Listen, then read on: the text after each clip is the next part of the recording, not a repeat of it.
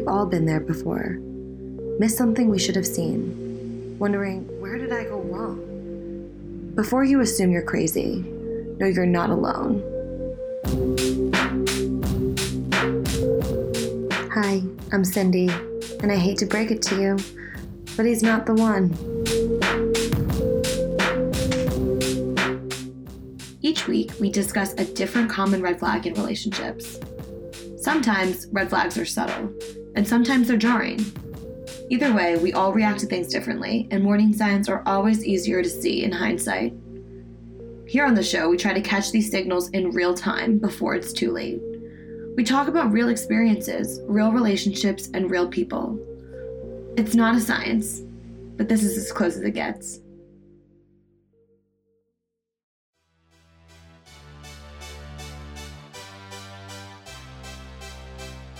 Let's dive right into today's topic. Is he an asshole to everyone but you? So is he nice to you, but rude and standoffish to all of your friends? Do all of your friends seem to dislike him? If so, then you are dating this kind of guy.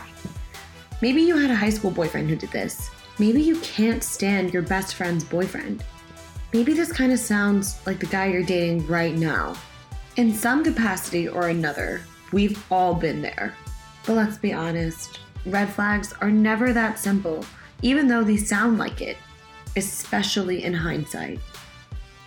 If it's so simple, then why do we stay in this kind of relationship?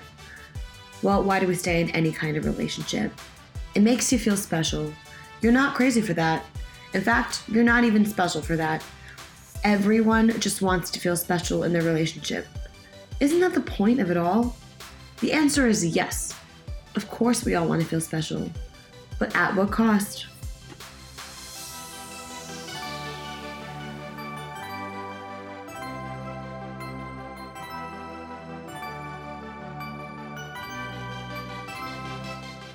Nobody's perfect, and it's hard to weigh the pros and cons, but that's what we're here for.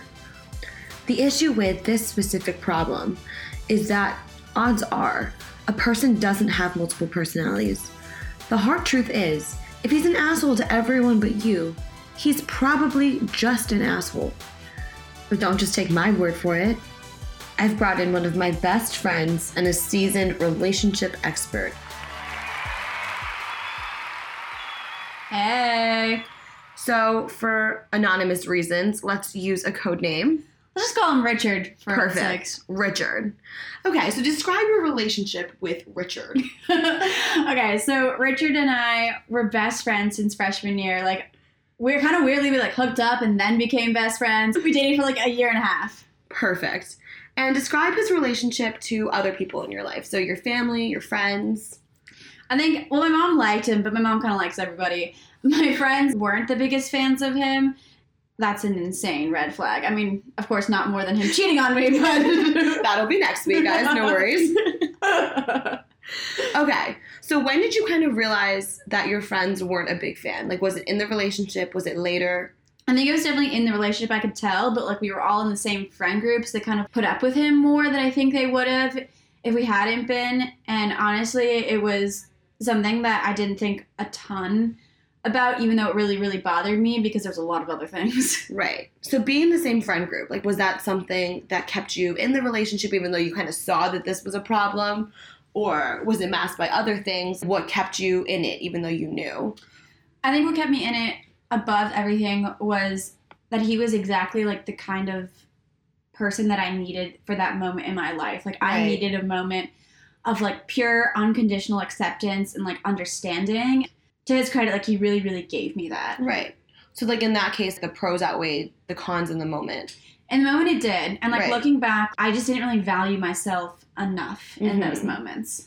To see why this would be a problem, or this was more serious than you had previously thought? I think more serious, and I think that I've learned that there's a lot that you shouldn't put up with. Did your friends try to say anything to you in the moment? They definitely expressed their disapproval or that there was concerns, but it all came down to if you like him, it's your choice at the end of the day, which it truly is. It is. It's your own choice to stay with whoever you date. Right. And that's important to note for the podcast, too. It's everyone's prerogative, you know? Yeah. We can only tell our stories, and everything is easier to see later on. Yeah, you see it like it kind of comes crashing down after you break up, and you're like, crap. If you could go back in time and tell yourself everything that you know now, yeah, what would you say? And do you think you would do something differently?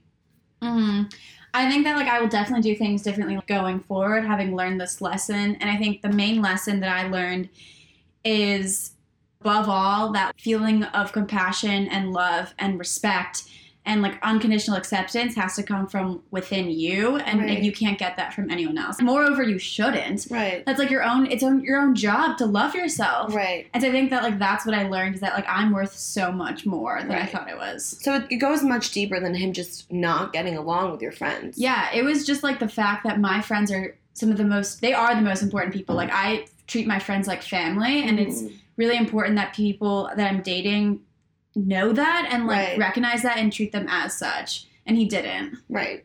So, last question. Would you consider this red flag something that can be worked on and, like, something that you can move past? Maybe they'll be friends with your friends later. Maybe they'll put in more effort.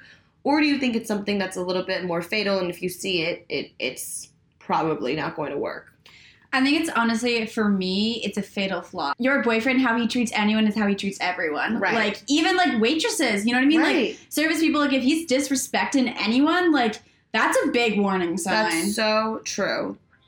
All right, well, that's all we have for today. Thank you so much for coming on and sharing your experiences. Thanks for having me.